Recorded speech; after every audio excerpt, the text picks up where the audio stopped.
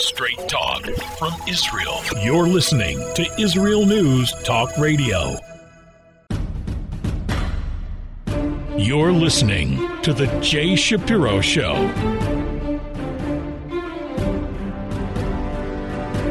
Hello again, this is Jay Shapiro. The first thing I want to talk about is something that's become an issue over the recent weeks because of the death of a Palestinian newswoman, and they made a big deal about Israel's rules of engagement. And I want to say a few things about that because I think it's a subject you don't hear much about, but it's a subject that our Army worries very much about.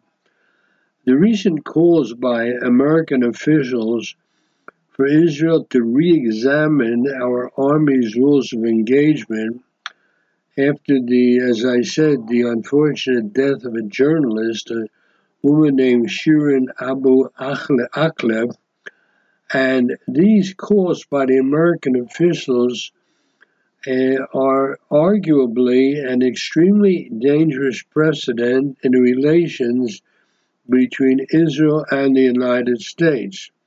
Now, this woman's death is not a rare event.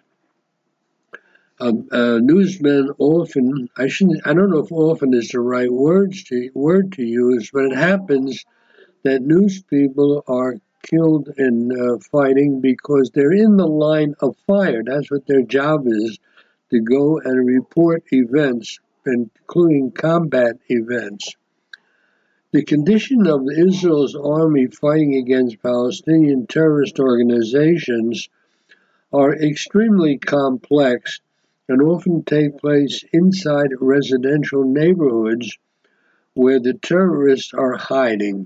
Unfortunately, such a reality sometimes also claims victims who are not involved in the fighting.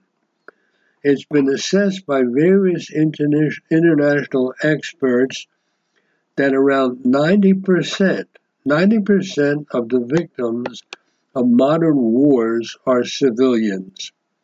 I don't know who these international experts are, but I saw this statistic. 90% of the victims of modern wars are civilians. According to military experts who have battleground experience, the Israeli army, the Israeli Defense Force, called the IDF, does more to safeguard the rights of civilians in a combat zone than any other army in the history of warfare. While the Israeli army took the brave step of admitting that it is highly likely that the bullet that killed this Palestinian reporter came from one of its soldiers, it was a tragic accident.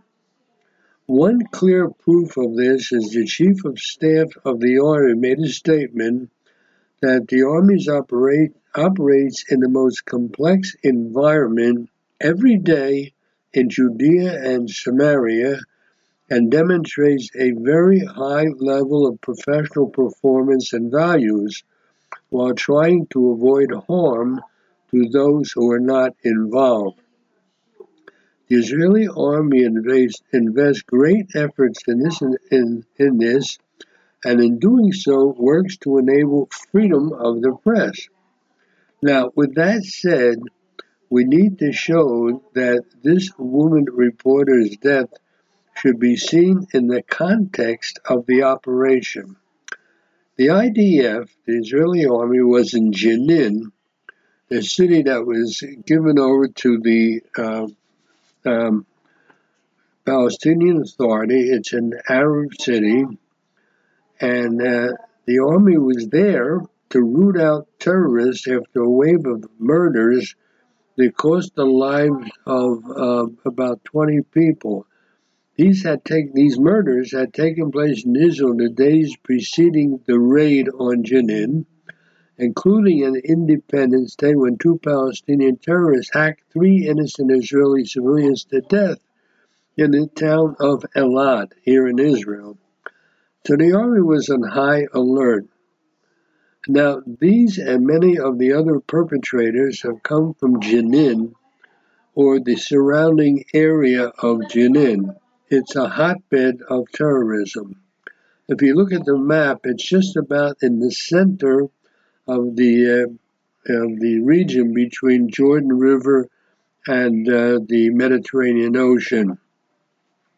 And this is exactly the reason why the Israeli army target is to thwart these terrorists as far as it is possible from coming into Israeli civilian centers. By achieving that, Israel now is winning tactically and operationally. If the fatal bullet that ended this person's life came from an IDF soldier, then it was in this context, all of which removed from global finger pointing at Israel.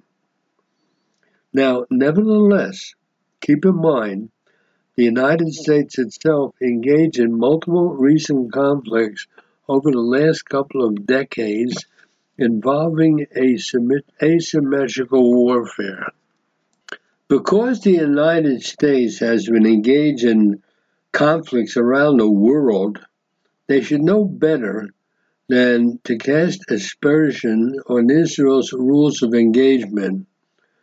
Also, the Israeli army already took such care not to target civilians that it takes such care that it risks its own soldiers' lives and it risks its operational activities. Of all the armies in the world, Israel is the most careful in avoiding civilian casualties, and this affects the way the soldiers react, and it endangers the soldiers in many cases. And Israel's enemies know this quite well, and that's why they have used this incident with this Palestinian reporter to put up the pressure on the army. They seek a severely handicapped military force. They're trying to get the Israeli army to be super careful and that the terrorists can further inflict damage if the Israeli army is overly careful. It's interesting. The goal of these organizations, these terrorist organizations, is not to take over the state of Israel. And they know that they can't do that. They simply want to kill Jews. And our job is to prevent them. They already manipulate sympathetic non-governmental organizations, NGOs, and the hand-wringing of the international media, which frequently keeps an unprecedented daily score of deaths, aim to delegitimize Israel's security concerns. Israel is in a very difficult position vis-a-vis world opinion. These are the facts on the ground. Now, there is no doubt that every death is a tragedy, and it's true. It doesn't lead to where Israel's enemies and opponents wish often to take it, that every innocent civilian death means the conflict or operation is unjust or illegitimate. That is what our enemies are trying to say. If this were to be so, the West, the world in the West, led by the United States, battling radical terrorist organizations, should just close shop and hand the keys of civilization and freedom and democracy to the extremists. There are extremists, they must be fought. Israel can and should not change its rules of engagement unless towards taking greater measures in ensuring security for its citizens, perhaps by other tools, by calling for a re-examination of Israel's rules of engagement. The Jewish state's enemies become emboldened, furthering their dream of ultimate victory and ensuring many more will die on both sides in this conflict in the future. Now, the bottom line is that the United States should stop these demands against Israel. I would even suggests that these are unjust and absurd demands, and the United States should be instead giving Israel unequivocal backing to end the conflict once and for all by giving it all necessary assistance to achieve some kind of total victory. This, at the moment, is an endless conflict.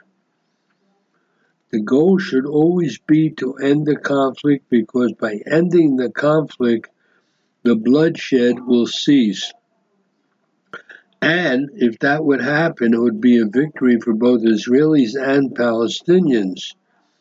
The current geopolitical rowdy within the Palestinian system makes this very difficult, if not impossible, to renew negotiations toward any diplomatic solution. A diplomatic solution to the Israeli-Palestinian society conflict is simply not in the offing. Until then, Israel has every right to defend itself using all available tools and expect its friends, especially the United States, to be supportive of these efforts. This will not just be a tactical win, but it will be a diplomatic win for the Israelis. We live in a situation unlike most countries live, particularly countries in the West. We live with an area right next to Israel proper, and an area that was given over to the Palestinian Authority, and part of which, the Gaza area, was taken over by extreme terrorists. And by the way, the Palestinian Authority is also a terrorist organization. Israel lives in a situation where most of its borders all around the country protect us from terrorism, which is right on our doorstep. And Israel does its best to limit the number of casualties who are not part of the military force against Israel. But these things happen, and this has to be taken into account. If Israeli soldiers, for example, would start firing just any time they run into terrorists without taking due care that innocent people are not involved, there'd be a much higher number of innocent people killed on the Palestinian side. The fact that the number is actually so low speaks well of the Israeli engagement, and we don't have to have anybody else telling us to be more careful. We know we have to be careful, and we do all we can to indeed be careful. So the fact that the world rises up against us by American officials asking Israel to re-examine its rules of engagement, that takes a lot of nerve. Very few countries live under the situation that we do, and that has to be taken into account.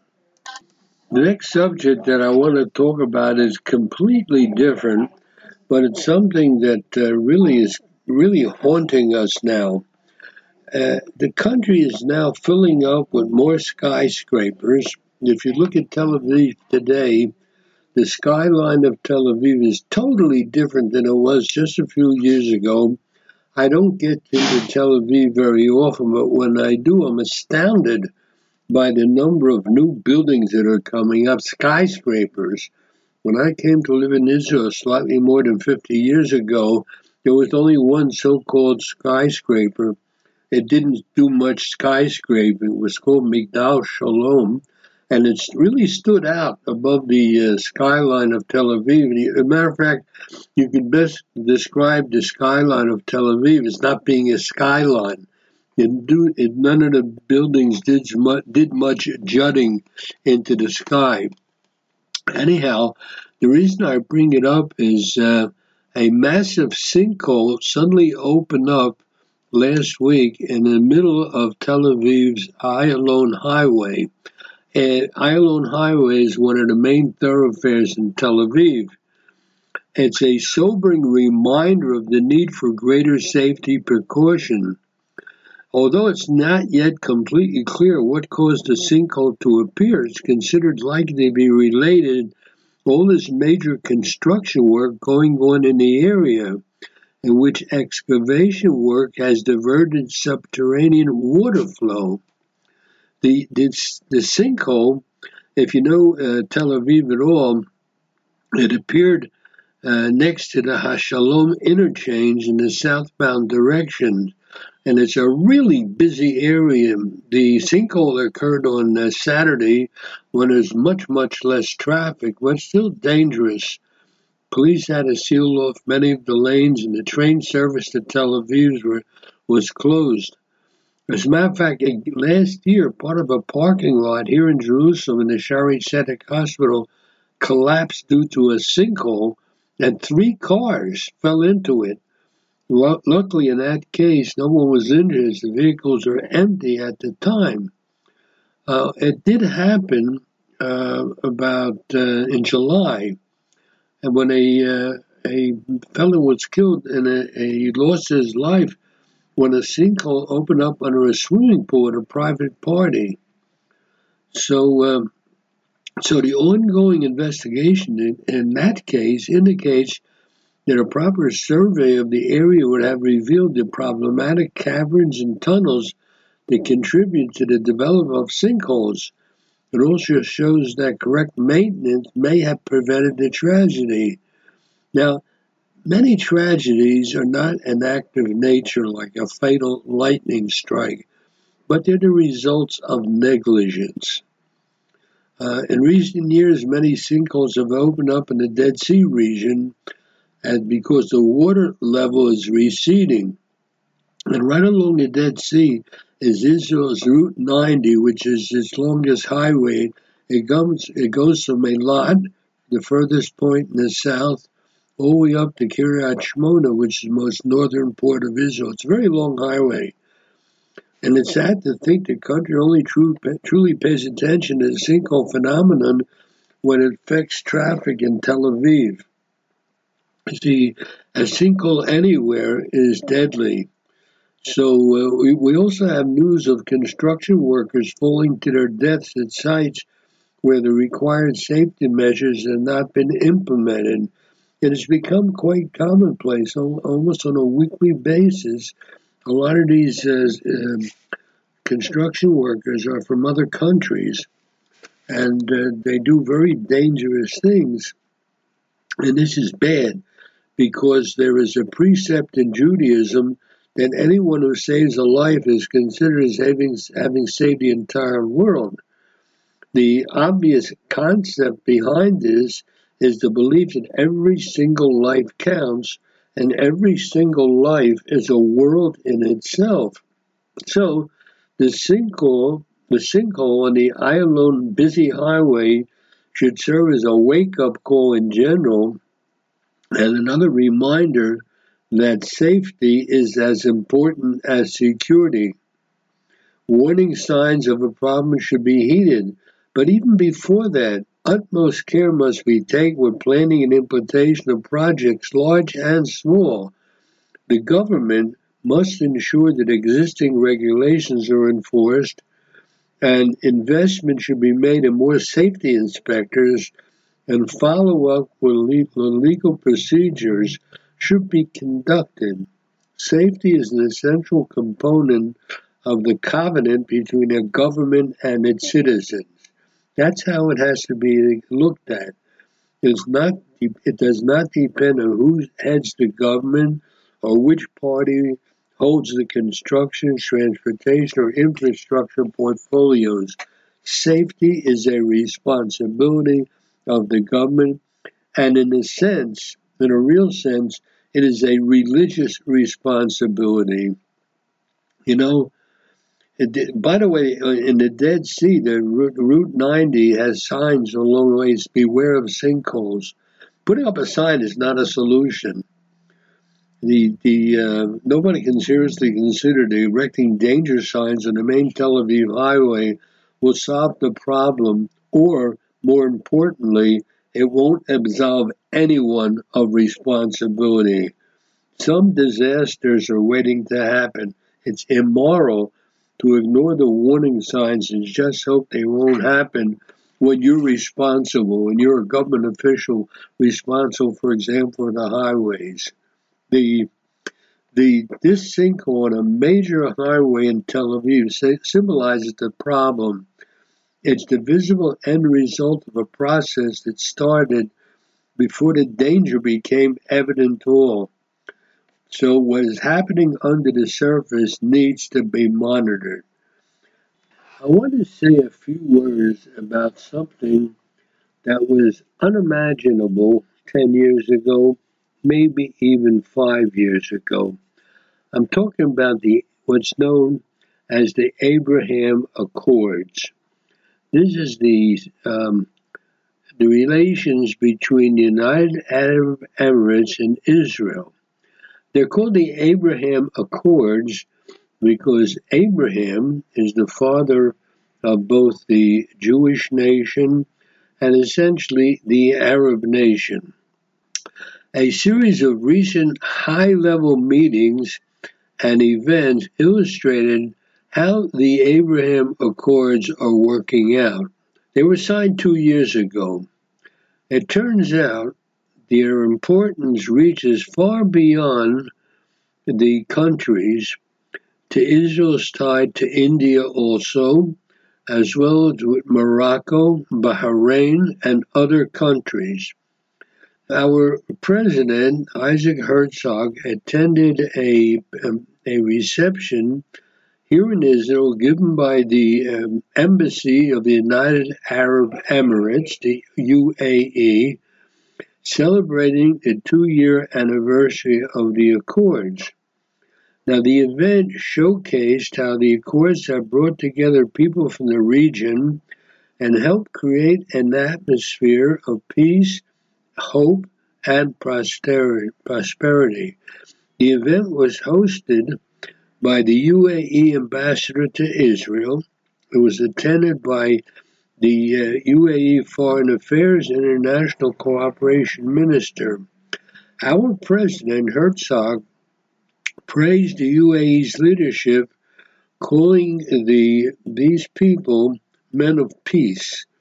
Herzog made many points that were likely shared by those attending the meeting and which symbolize the large change that has happened in this region in the last several years.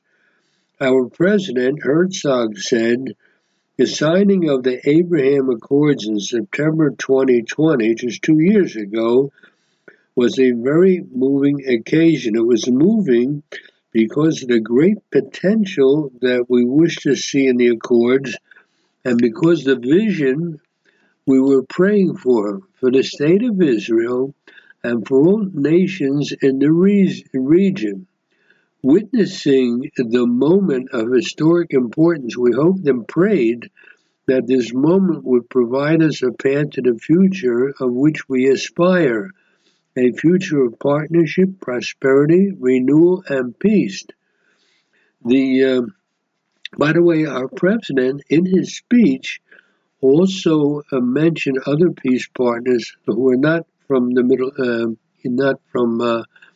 Abraham Accords, such as Egypt and Jordan. And he said, on behalf of us all, I hope that we see more and more groundbreaking accords, including with our close neighbors, the Palestinians, and that the historic process gaining unimaginable momentum of Israel's integration into this region will continue layer upon layer. That's what he said.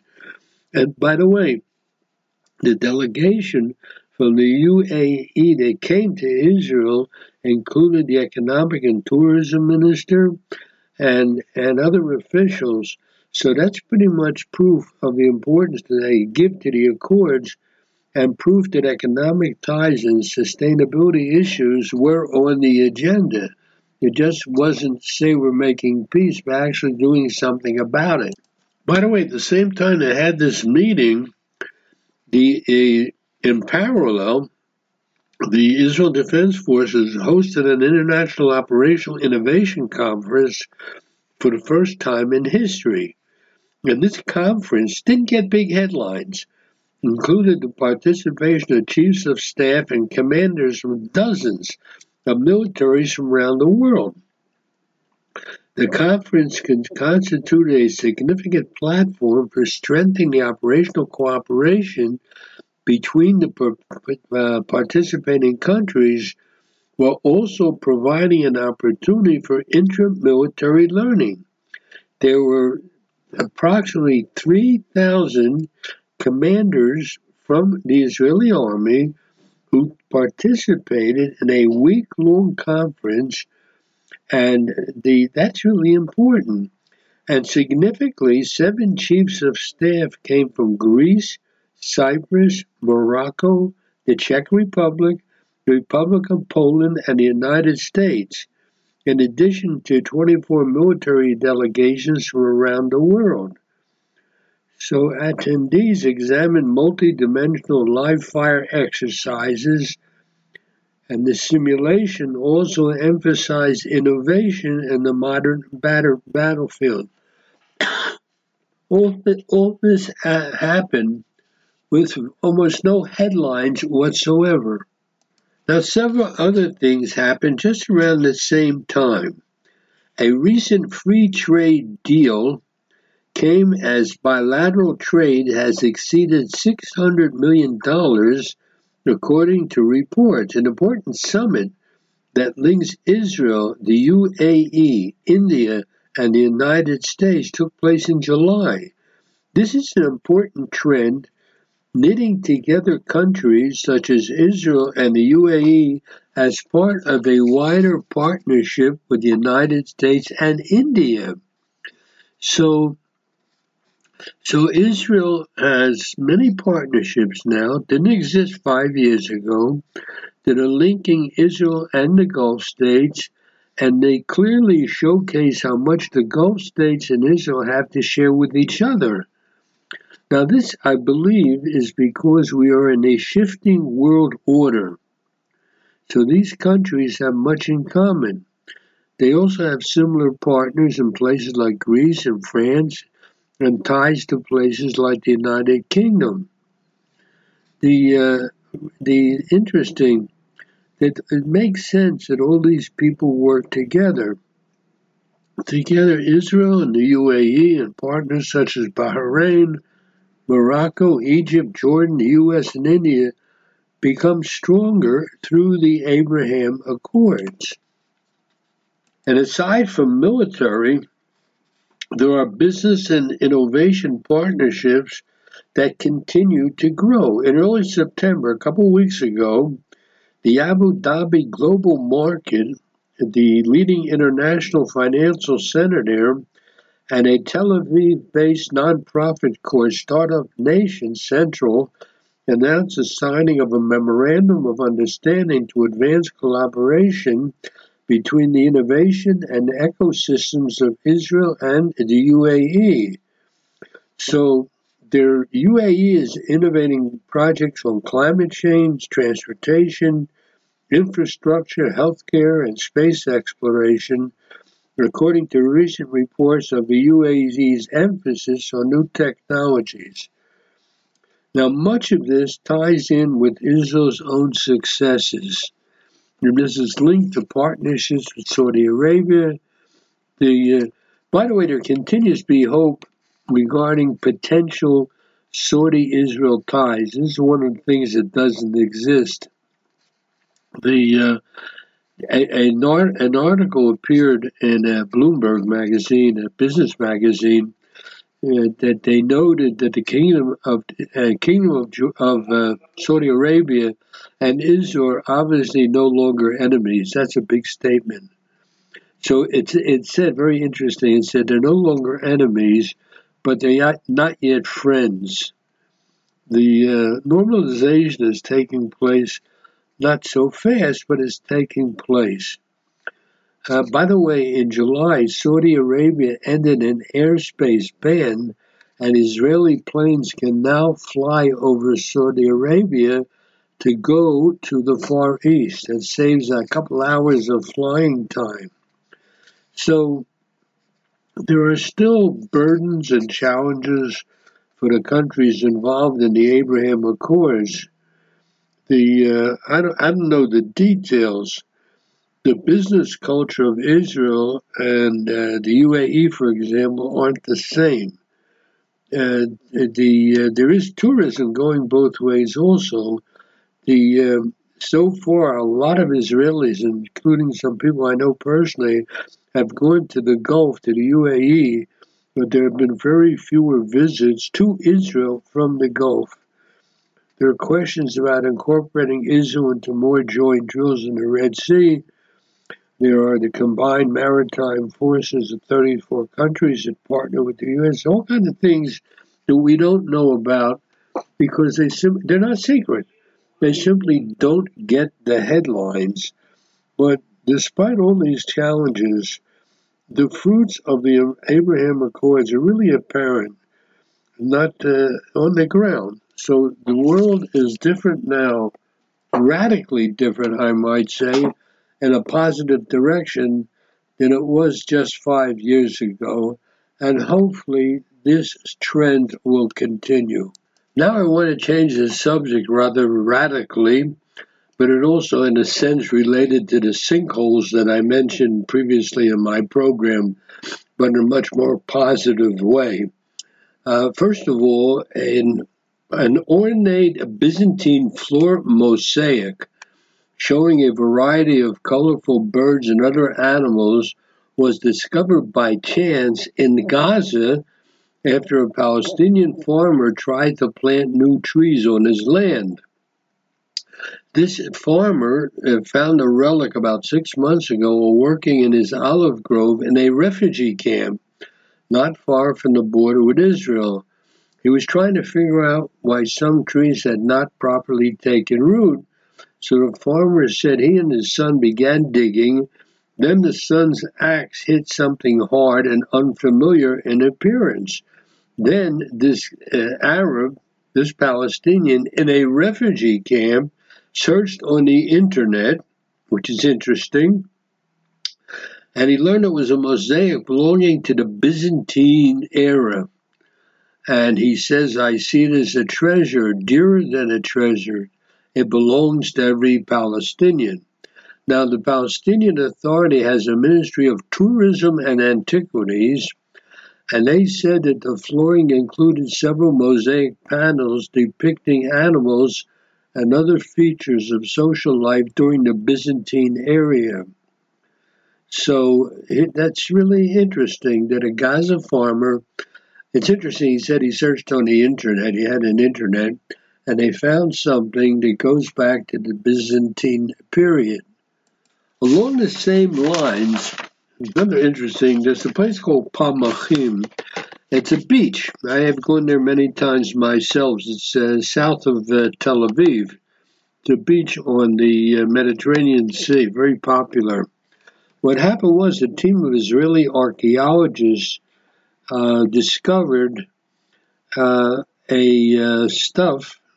burial cave, actually, dating from the time of Pharaoh Ramses II.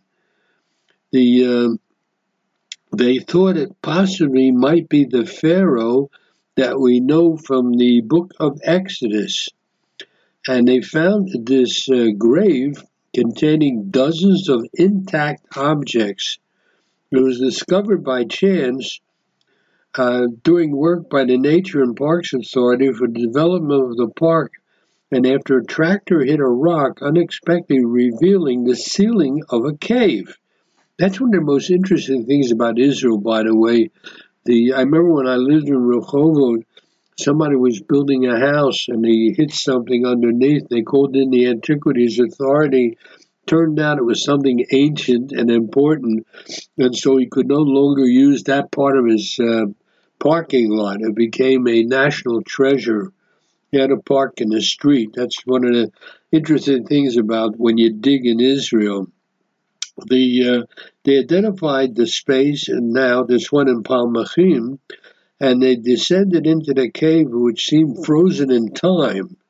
It was filled with dozens of whole pottery and bronze vessels, just as they were placed there during the burial cemetery of a pharaoh about 3,300 years ago.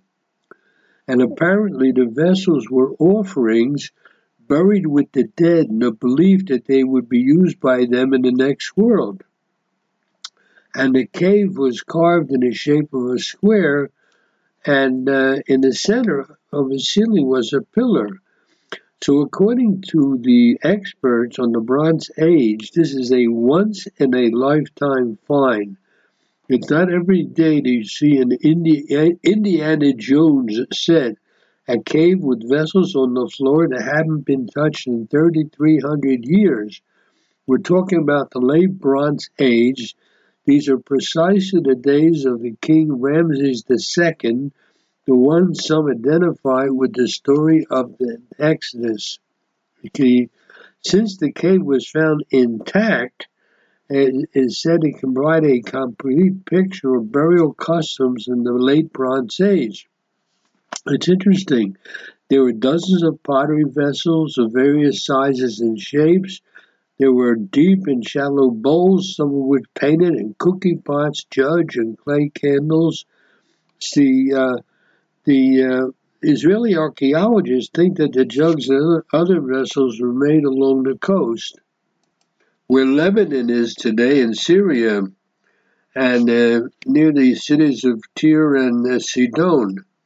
And they also could have come from Cyprus. So it turns out that the findings in the cave date to the 13th century BCE, a period during the 19th Egyptian dynasty and the rule of Ramses II, who placed an Egyptian administration over Palestine. There was free trade during that period across the region, and the findings prove that the ancient residents of Yavne along the Palmachim coast were integrated into the trade that was conducted along the Mediterranean shore. So it's really since the discovery of the cave, and despite attempts to keep a media blackout, the word leaked out and some objects were stolen. That's very tragic. The rumors about the discovery of the cave spread through the scientific world like wildfire, and they received many requests from researchers to join the dig. Unfortunately, during the time before the cave was sealed, and despite guarding it, a number of archaeological items were stolen from the cave, and the matter is under investigations. So what they're saying now is, in the immediate future, they're going to formulate the method of carrying out the required research and more importantly, perhaps, conservation of this unique site. So this is really a celebration for the entire archaeological world and the ancient history of the land of Israel. So this is the only place, or one of the few places, put it that way, Israel, you can dig down and find the history of thousands of years. This really is something, and that's why I brought it to the attention of the listeners. The next item pretty much coincides the time I'm pre-recording this broadcast. While I'm pre-recording here on Monday, the funeral for Queen Elizabeth II is taking place in London. We're watching it for a few minutes on television. It's something very interesting. Since the death of Queen Elizabeth II, the traditional prayer book that the Jews in the United Kingdom have been reciting for hundreds of years has changed to include the name of King Charles III, as well as the Prince and Princess of Wales, William and Kate. He's in line for the throne. In addition, in the coming months, United Synagogue will print a new version of its prayer book with the updated version of the prayer for the royal family. So, Jewish communities around the world have been accustomed to reciting a special prayer for the survival and peace of the heads of state in the countries in which they live. In the United Kingdom, the prayer blessed Queen Elizabeth, and in the United States, it's a blessing for the president. A source in the United Synagogue in England which is the largest umbrella organization in the UK. It's considered modern orthodoxy. It said that they're planning on printing a new version of the prayer book, but now that the Queen has died and there's a new king, they have decided to quickly edit the existing text to say the following: He who gives salvation to kings and dominion to princes, whose kingdom is an everlasting kingdom, may he bless our sovereign Lord, King Charles, our gracious Queen Consort Camilla, the Prince and Princess of Wales, and all the royal family. That's nice. I'll be back after the break. Israel News Talk Radio. Straight talk from Israel.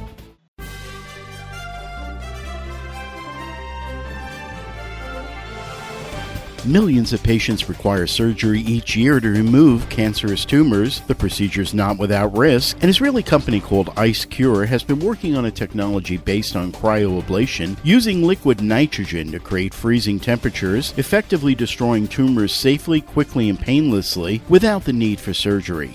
The system uses ultrasound imaging to guide a thin hollow needle into the tumor, enabling the physician to maintain full control, and can be performed in less than 30 minutes in a doctor's office. FDA approved for the treatment of benign breast tumors, the system is also indicated for the fields of general surgery, oncology, gynecology, and urology, helping to achieve the best possible patient outcomes. For more information on the high-tech world today, visit IsraelTechTalk.com. With your INTR Tech Minute, I'm Bob Aiello.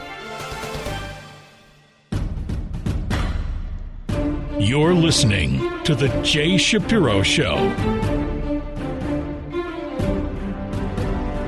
We're back with Jay Shapiro. I want to start this segment of the program with something I guess can be considered light. The serious part is that this week was Queen Elizabeth II funeral, and I think everybody I know, including myself, watched part of it. Because it was really very dignified and unusual, and probably for many people a once-in-a-lifetime experience, and just watching it was really an event. So someone raised a question, did you ever get an invitation to an event and wonder who didn't make it, or how close you're sitting to the host, or who else is at your table? Now, hundreds of presidents, prime ministers, kings, queens, emirs, and other world dignitaries came to Queen Elizabeth's funeral. And it's probably the most significant diplomatic event held by the United Kingdom for many, many years. The funeral took place in Westminster Abbey, which can hold 2,000 people, and it was filled to capacity.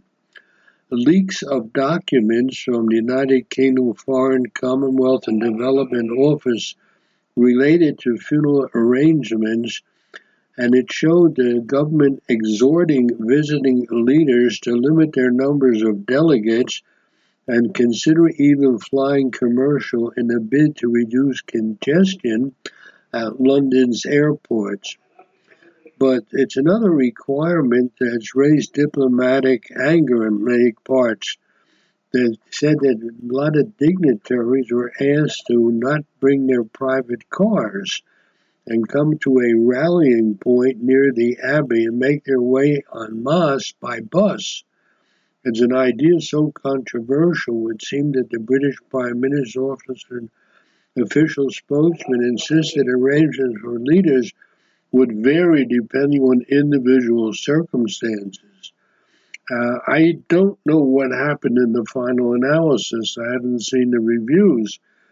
But we know there were exceptions granted to certain leaders, like U.S. President Joe Biden, and he was able to go to the Abbey in his armored Cadillac. And apparently a lot of diplomats were scrambling to get the same treatment. Meanwhile, the question of who's invited or not and who'll be going or not brought its own number of issues. So far, I have a report from the day before the funeral. European royal figures were invited from Belgium, Denmark, Morocco, the Netherlands, Norway, Spain, and Sweden. Heads of the Commonwealth countries, including the Canadian Prime Minister, Indian President, South African President, President of the European Commission, and also Ukraine's First Lady. They're also going to have the presidents of Austria, Finland, Germany, Hungary, Ireland, Italy, and Poland. And the French president was also there. Japanese emperor and empress, and a break from standard protocol, attended as a measure of the close ties he and his family enjoy with Elizabeth II. Also, there'll be Turkish president, the Emir of Qatar, Israel's president, Isaac Herzog, Palestinian Authority president, Jordan's King Abdullah, and the head of the Emirates. Also, Brazil's president, South Korean president, Mexico will be represented, and there are others who said they haven't answered yet. Only 6 countries are not on the guest list in any capacity: Russia, as a result of its invasion of Ukraine, and Belarus for facilitating the attack by Russia, Afghanistan, which is now under Taliban rule, Myanmar, where the military took control in a coup last year. That used to be called Burma. Syria is not invited because of an ongoing civil war, and Venezuela has no diplomatic relations with the United Kingdom. A group of British parliamentarians heard of the invitation extended to the president of China and called for it to be rescinded, describing it in a letter to the parliament head as wholly inappropriate. So that's very interesting how much, each country's diplomats look around to see who's invited and who's not. So the Chinese vice president confirmed he will attend. I don't know if he did. There were a lot of people in the British Parliament, members of Parliament, who wrote against inviting certain countries. The heads of state or the representatives who've been invited to attend the state funeral are invited to attend the lying-in state in Westminster Hall. By the way, further controversy was brought around by Saudi Crown Prince, who Saudi official authorities said will hold a phone call with the Prime Minister of England to decide whether or not he would come. They're angry at him because he ordered the killing of a Saudi journalist, and that's really not something very acceptable. And finally, there were 1 or 2 foreign dignitaries who were not invited because they're very controversial, like the Crown Prince of Saudi Arabia, and the members of Parliament said in a note that the Queen's passing is a truly sad occasion, and certain people should not be allowed to stain her memory and use this time of mourning to seek legitimacy and normalization. So I don't know in the end who was not invited, but the British were extremely sensitive on a diplomatic level. If they considered anyone to be invited would essentially be getting legitimacy, and there's some people they don't want to have legitimacy. So I haven't seen the results of who was there, but there's probably a big list, obviously, I'm not going to take the time to go look for it, but I just want to let the listeners know that even the Queen's funeral set off awkward diplomatic reactions, and there were a lot of people running around to make sure that the heads of state got invited, and others probably very upset that they didn't get invited, but that's what happens on an occasion of this magnitude. It really was something to see. Now I want to go on to something much more serious. And again, as I've said in the past to the listeners, my program only goes on the air once a week, so it's hard to choose the items that'll have lasting interest. But one of the things that really is important right now, with all the tension, particularly here in the Middle East and with Iran, one of the things that's really important is our relationship with the United States. And I came across a couple of articles about that, and I want to share what I learned.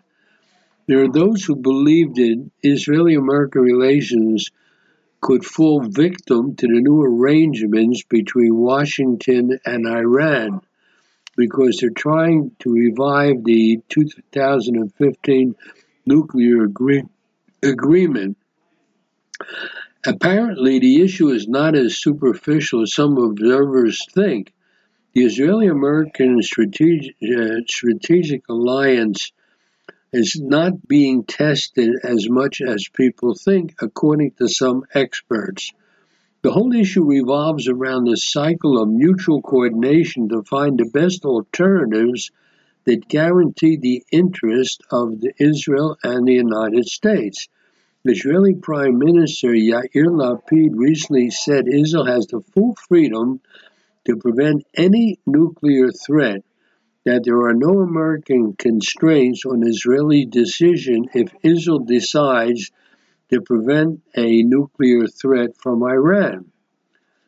Israel cannot agree to accept restrictions imposed on by the United States government, especially when it comes to its national security, nor can the Biden administration risk trading the signing of a nuclear agreement with Iran for the abandonment of its commitment to Israel's security. But I don't know how true that is based upon seeing what the Americans did in Afghanistan.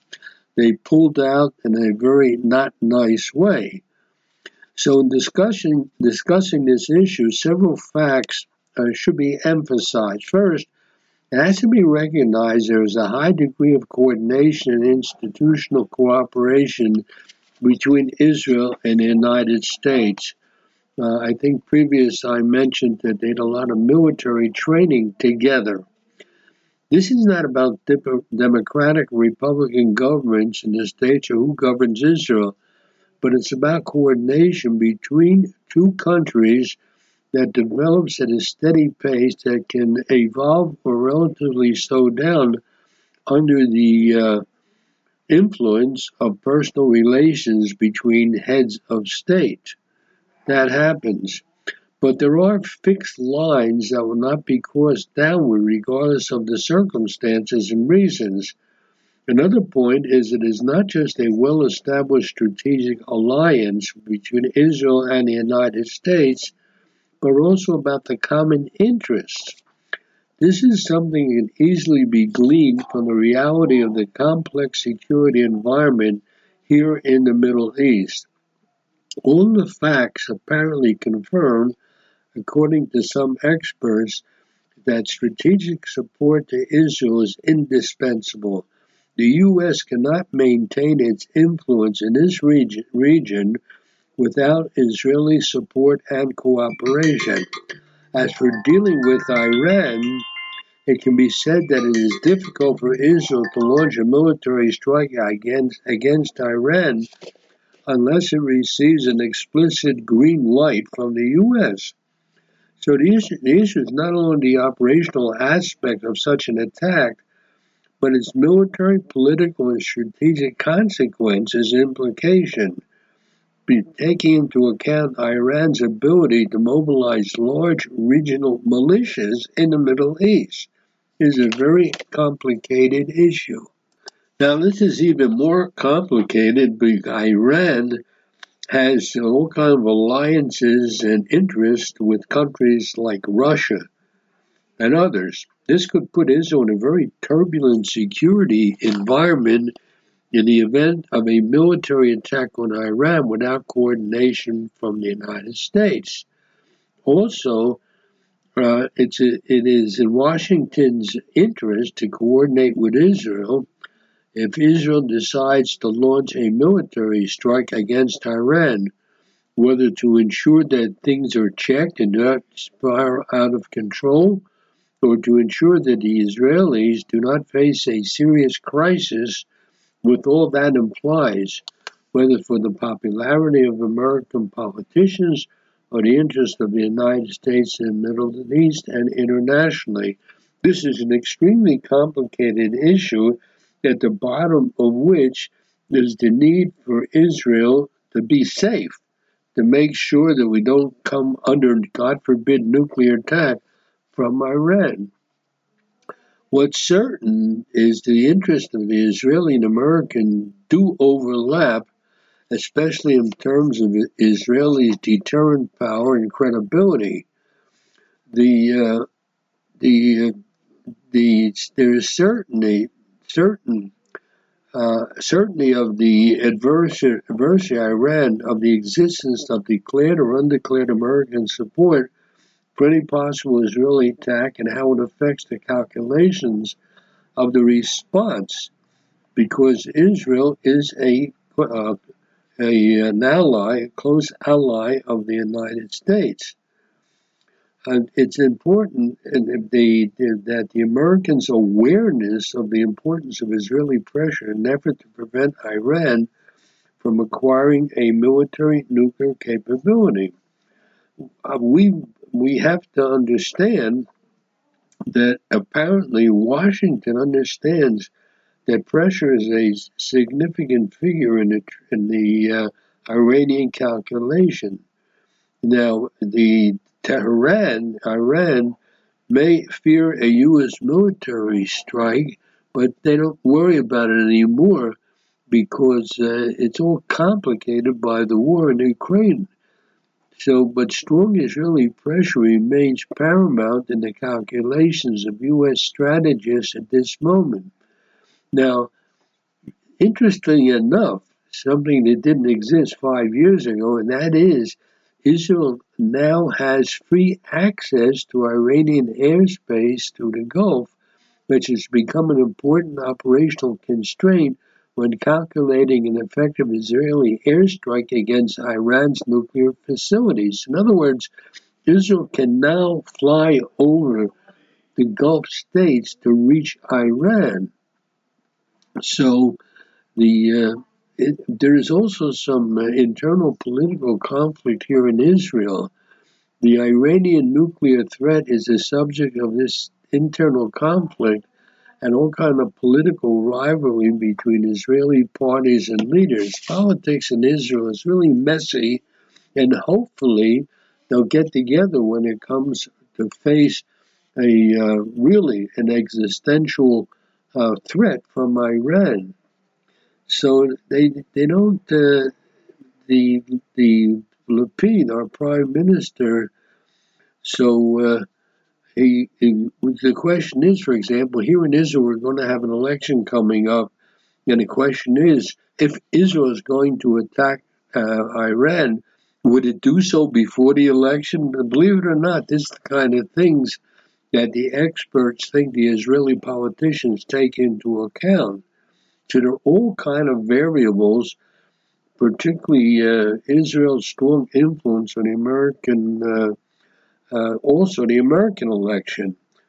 So you have an election coming up in Israel, you have an election coming up in the United States, and the question is, would an Israeli attack on Iran affect both elections? Also, Israel would very much prefer that the United States not return to any kind of nuclear deal with Iran.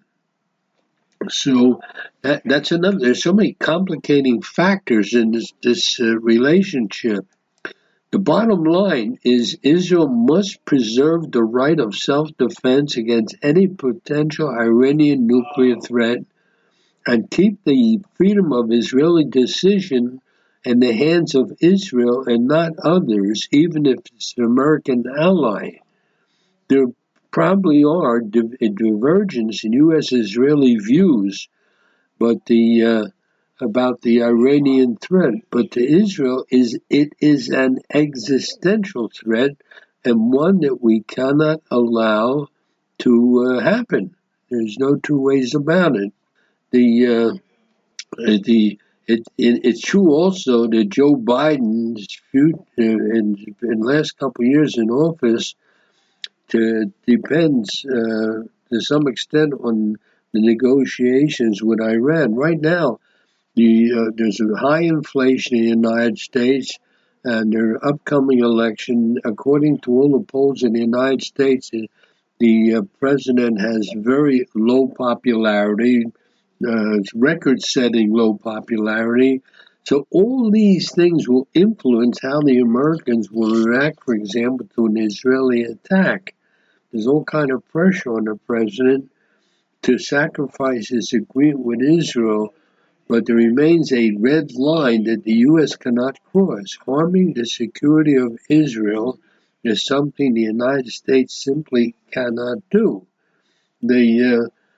What happens now with these marathon negotiations with Iran is important, but even if they negotiate an agreement that even Israel likes, there's a good possibility Iranians will break the agreement. They're not known for their honesty.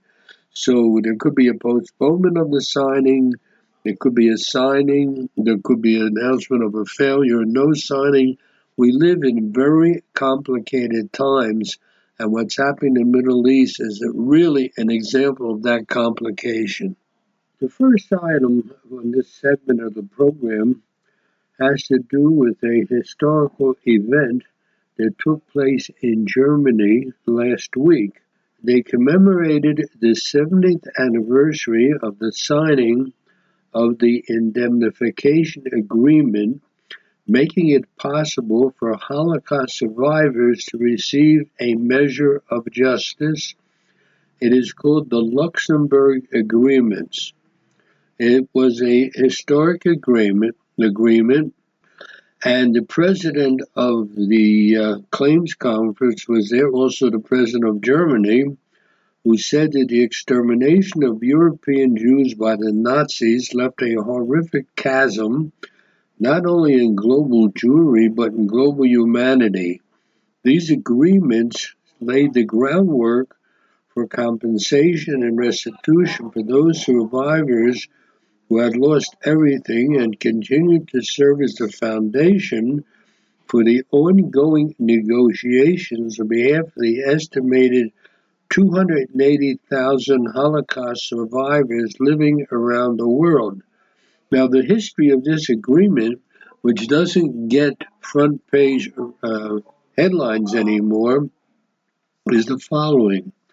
In September 1952, groundbreaking agreements on compensation payments for survivors of Nazi persecution during the World War II and to the State of Israel were concluded in the City Hall of Luxembourg.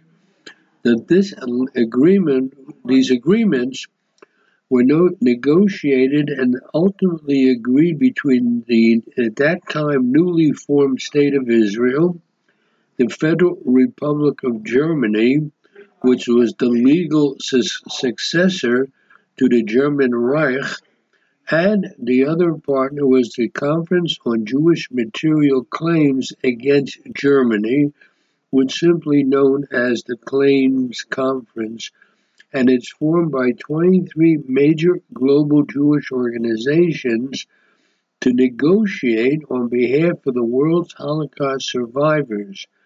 These agreements created the basis for all subsequent compensation for Nazi persecution. So last week, the three signatory parties were represented in Berlin at the Jewish Museum. They spoke about the importance of the agreements and the special responsibility that Germany bears for its past. The Luxembourg agreements were fundamental and led to financial compensation in the amount of more than 80 billion euros, which has been paid by Germany by the end of 2021. The payments are to survivors and the home care program, which are very, very important, and there is increasing importance of two things. The survivors of the Holocaust are aging, many are infirm, have to be taken care of. And the other thing, which I don't think they spoke about 50 years ago, but now it's important, and that is Holocaust education. That's something they didn't speak about, and now it's important. The state of Israel was represented there, and it was really an important occasion. They're going to give more money for emergency humanitarian payments. Also, there are Ukrainian Holocaust survivors who are known, and they're going to be compensated in one form or another. You got to keep in mind that the survivors of the Holocaust are all old, and they're dying. I forget what rate, but a lot are dying every year. Now, for the first time, there's been an agreement on Holocaust education, and that's something new. And it's been negotiated with the German government. So you have Holocaust education, home care, and compensation for Holocaust survivors living around the world. And it's going to cost about $1.2 billion for the year 2023. So this, interestingly enough, didn't get big headlines even in Israel, but it's very important. The Germans accepted responsibility for what they did. They made an agreement 50 years ago, and they're extending the agreement further on. And I think that's important, and it should have gotten a bigger headline. The next item that I want to refer to, in truth, is related to what I just said about compensation for German atrocities during the Second World War, and the fact that the West German government it takes responsibility. They have an airline called Lufthansa. Now, Lufthansa Group became the first airline in the world last week to adopt the International Holocaust Remembrance Alliance definition of anti-Semitism. They signed an agreement in Washington last week at an event that was hosted by Lufthansa. So the group executive for Lufthansa said, and I quote, "I speak with conviction when I say there is no room for anti-Semitism and racism of any kind in society. Fundamentals of standing against anti-Semitism is understanding what it is and how it manifests, both in overt forms and through unconscious bias." So this definition, the International Holocaust Remembrance Alliance definition, known by its initials IHRA, is very distinct. It's been adopted by a lot of countries. The working definition of anti-Semitism, IHRA, is really a non-legally binding statement on what anti-Semitism is. It was adopted with representatives from 31 countries about a year ago. The statement reads, "Anti-Semitism is a certain perception of Jews which may be expressed as hatred toward Jews. Rhetorical and physical manifestations of anti-Semitism are directed toward Jewish or non-Jewish individuals and on their property toward Jewish community institutions and religious facilities. So there are all kinds of examples of anti-Semitism that are defined. And incidentally, Lufthansa, the German airline, announced it was creating a senior management role dedicated to preventing discrimination and anti-Semitism. Now that's very interesting. This was 2 months after it barred a large group of Orthodox Jewish passengers from boarding a flight, but an independent investigation commissioned by the airline said there was no evidence of institutional anti-Semitism behind the incident. So apparently something happened. I don't know what it was. I guess some Hasidic Jews. I don't know what they did, but the airline prevented them from boarding a flight.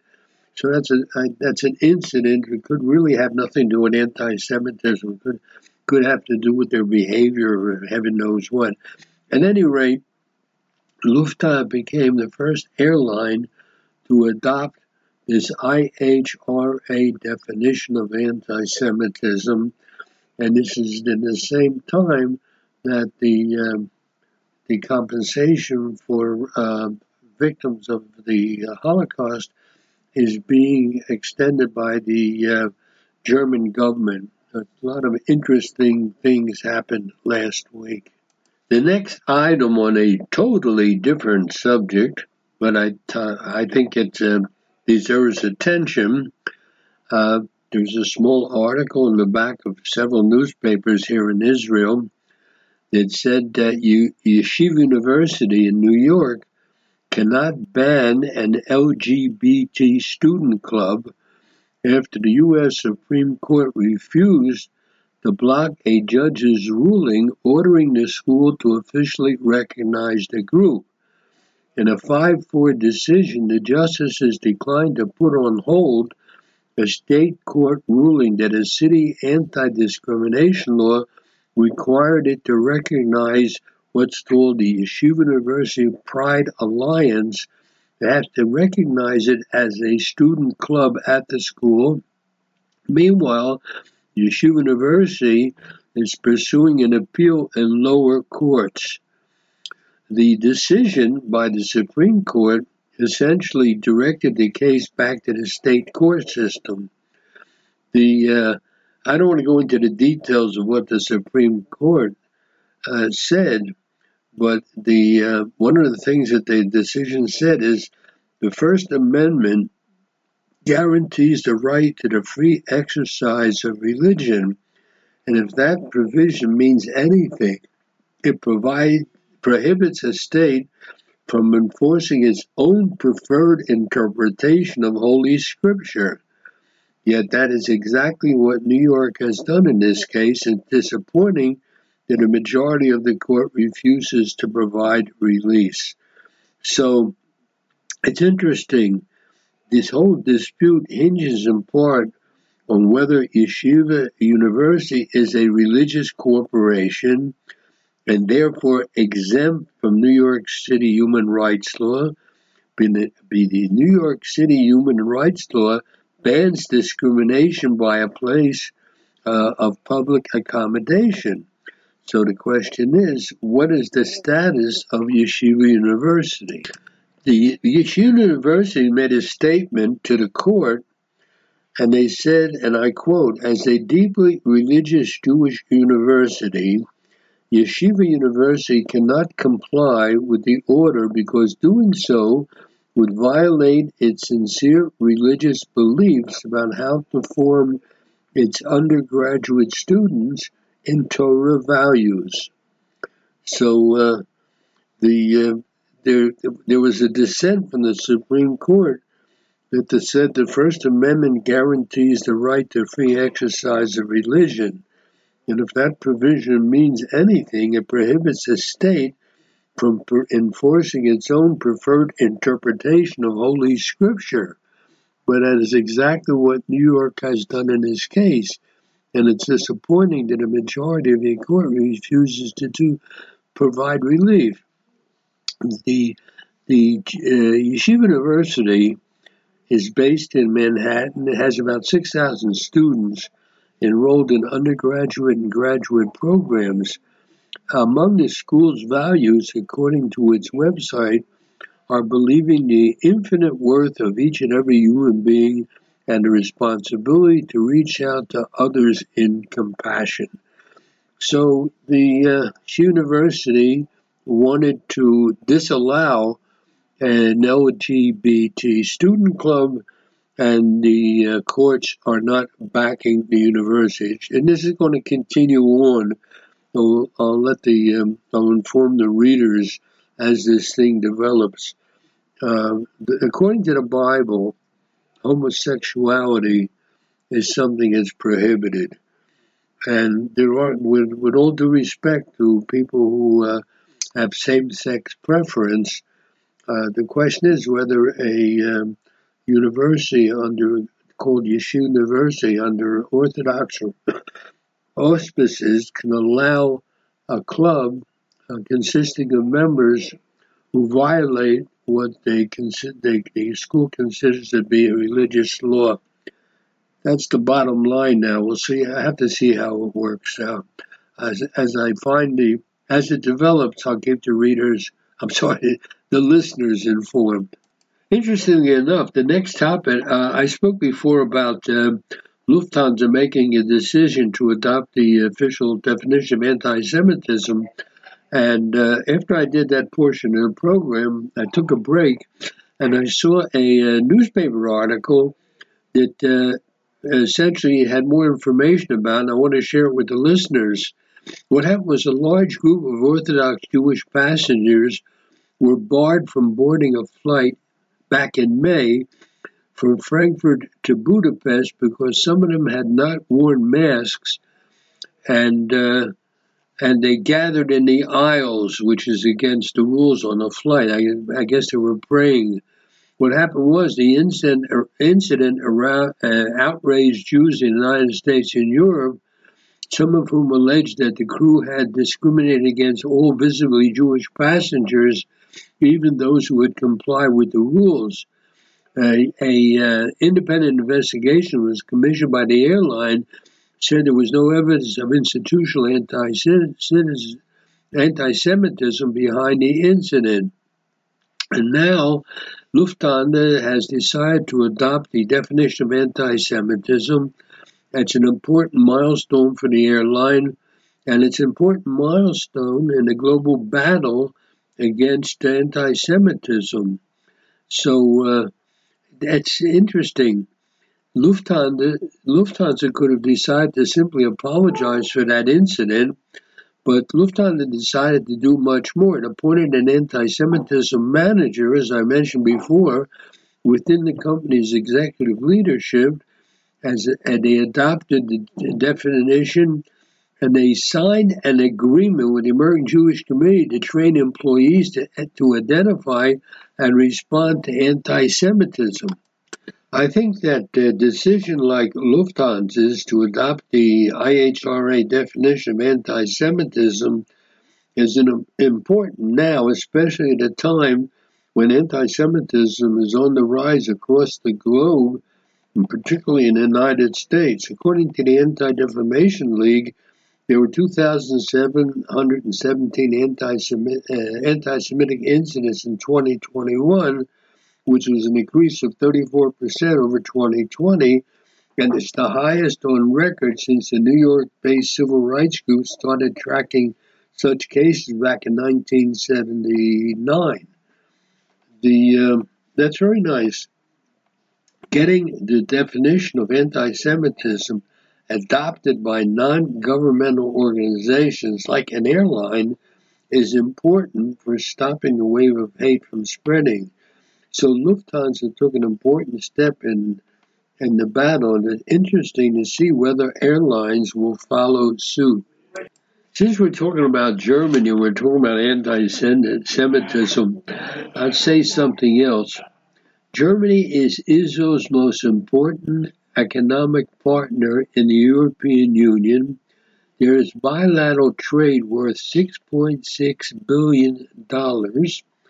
At the same time, concerns have been raised about Germany's rising anti-Semitism and support for NGOs in Israel, which work to undermine Israeli policies toward the Palestinians. So I think we can conclude that the debate over the nature of the Jewish state's relationship with Germany will never end. Both sides of the debate take sensible positions, and its positions are full of emotion. Many argue that today's Germany isn't the same as the Germany of the Holocaust. Germans themselves have changed and are deeply ashamed of their crimes. They argue that the time has come to forgive Germany for its crimes and build a strong relationship with Germany as an ally. The argument that Germany shouldn't be forgiven doesn't believe the Jewish state has the right to forgive Germany for the murder of 6 million Jews. It's a very interesting argument. So I think as we approach judgment days of Rosh Hashanah, forgiveness is at the forefront of our minds. We need to gain the forgiveness of our friends and beg from God. We also ask ourselves, are any crimes too heinous to forgive? So giving forgiveness is a Jewish trait we are commanded to master. Maybe the Jewish state shouldn't offer forgiveness for a crime as heinous as the Holocaust. That's a toughie. I don't know. I just want to share my thoughts with the listeners. I don't know. As I said a moment ago, Germany is Israel's most important economic partner, and that also means something. So forgiveness, I don't know, that's in everybody's heart. And I remember when Israel first accepted compensation with Germany, there was a terrific political argument that really, in a sense, has never ended. Thanks for listening. Until next time, Jay Shapiro.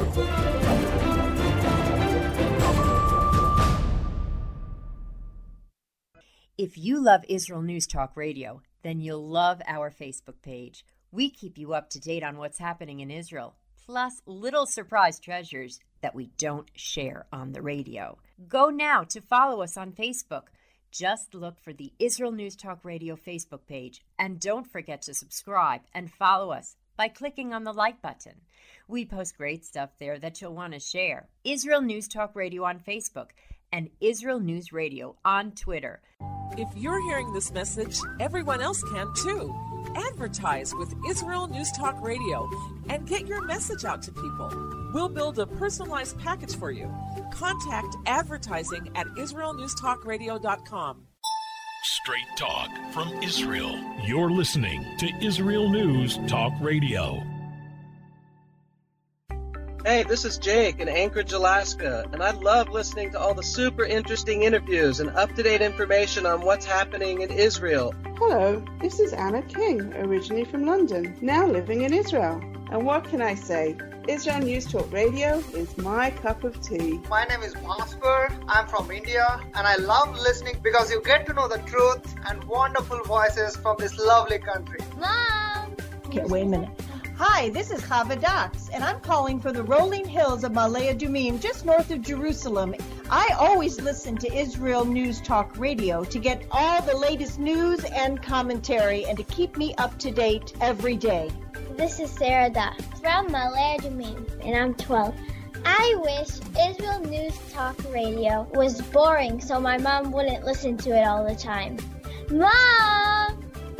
You're listening to Israel News Talk Radio. News, opinion, and more. You're listening to Israel News Talk Radio.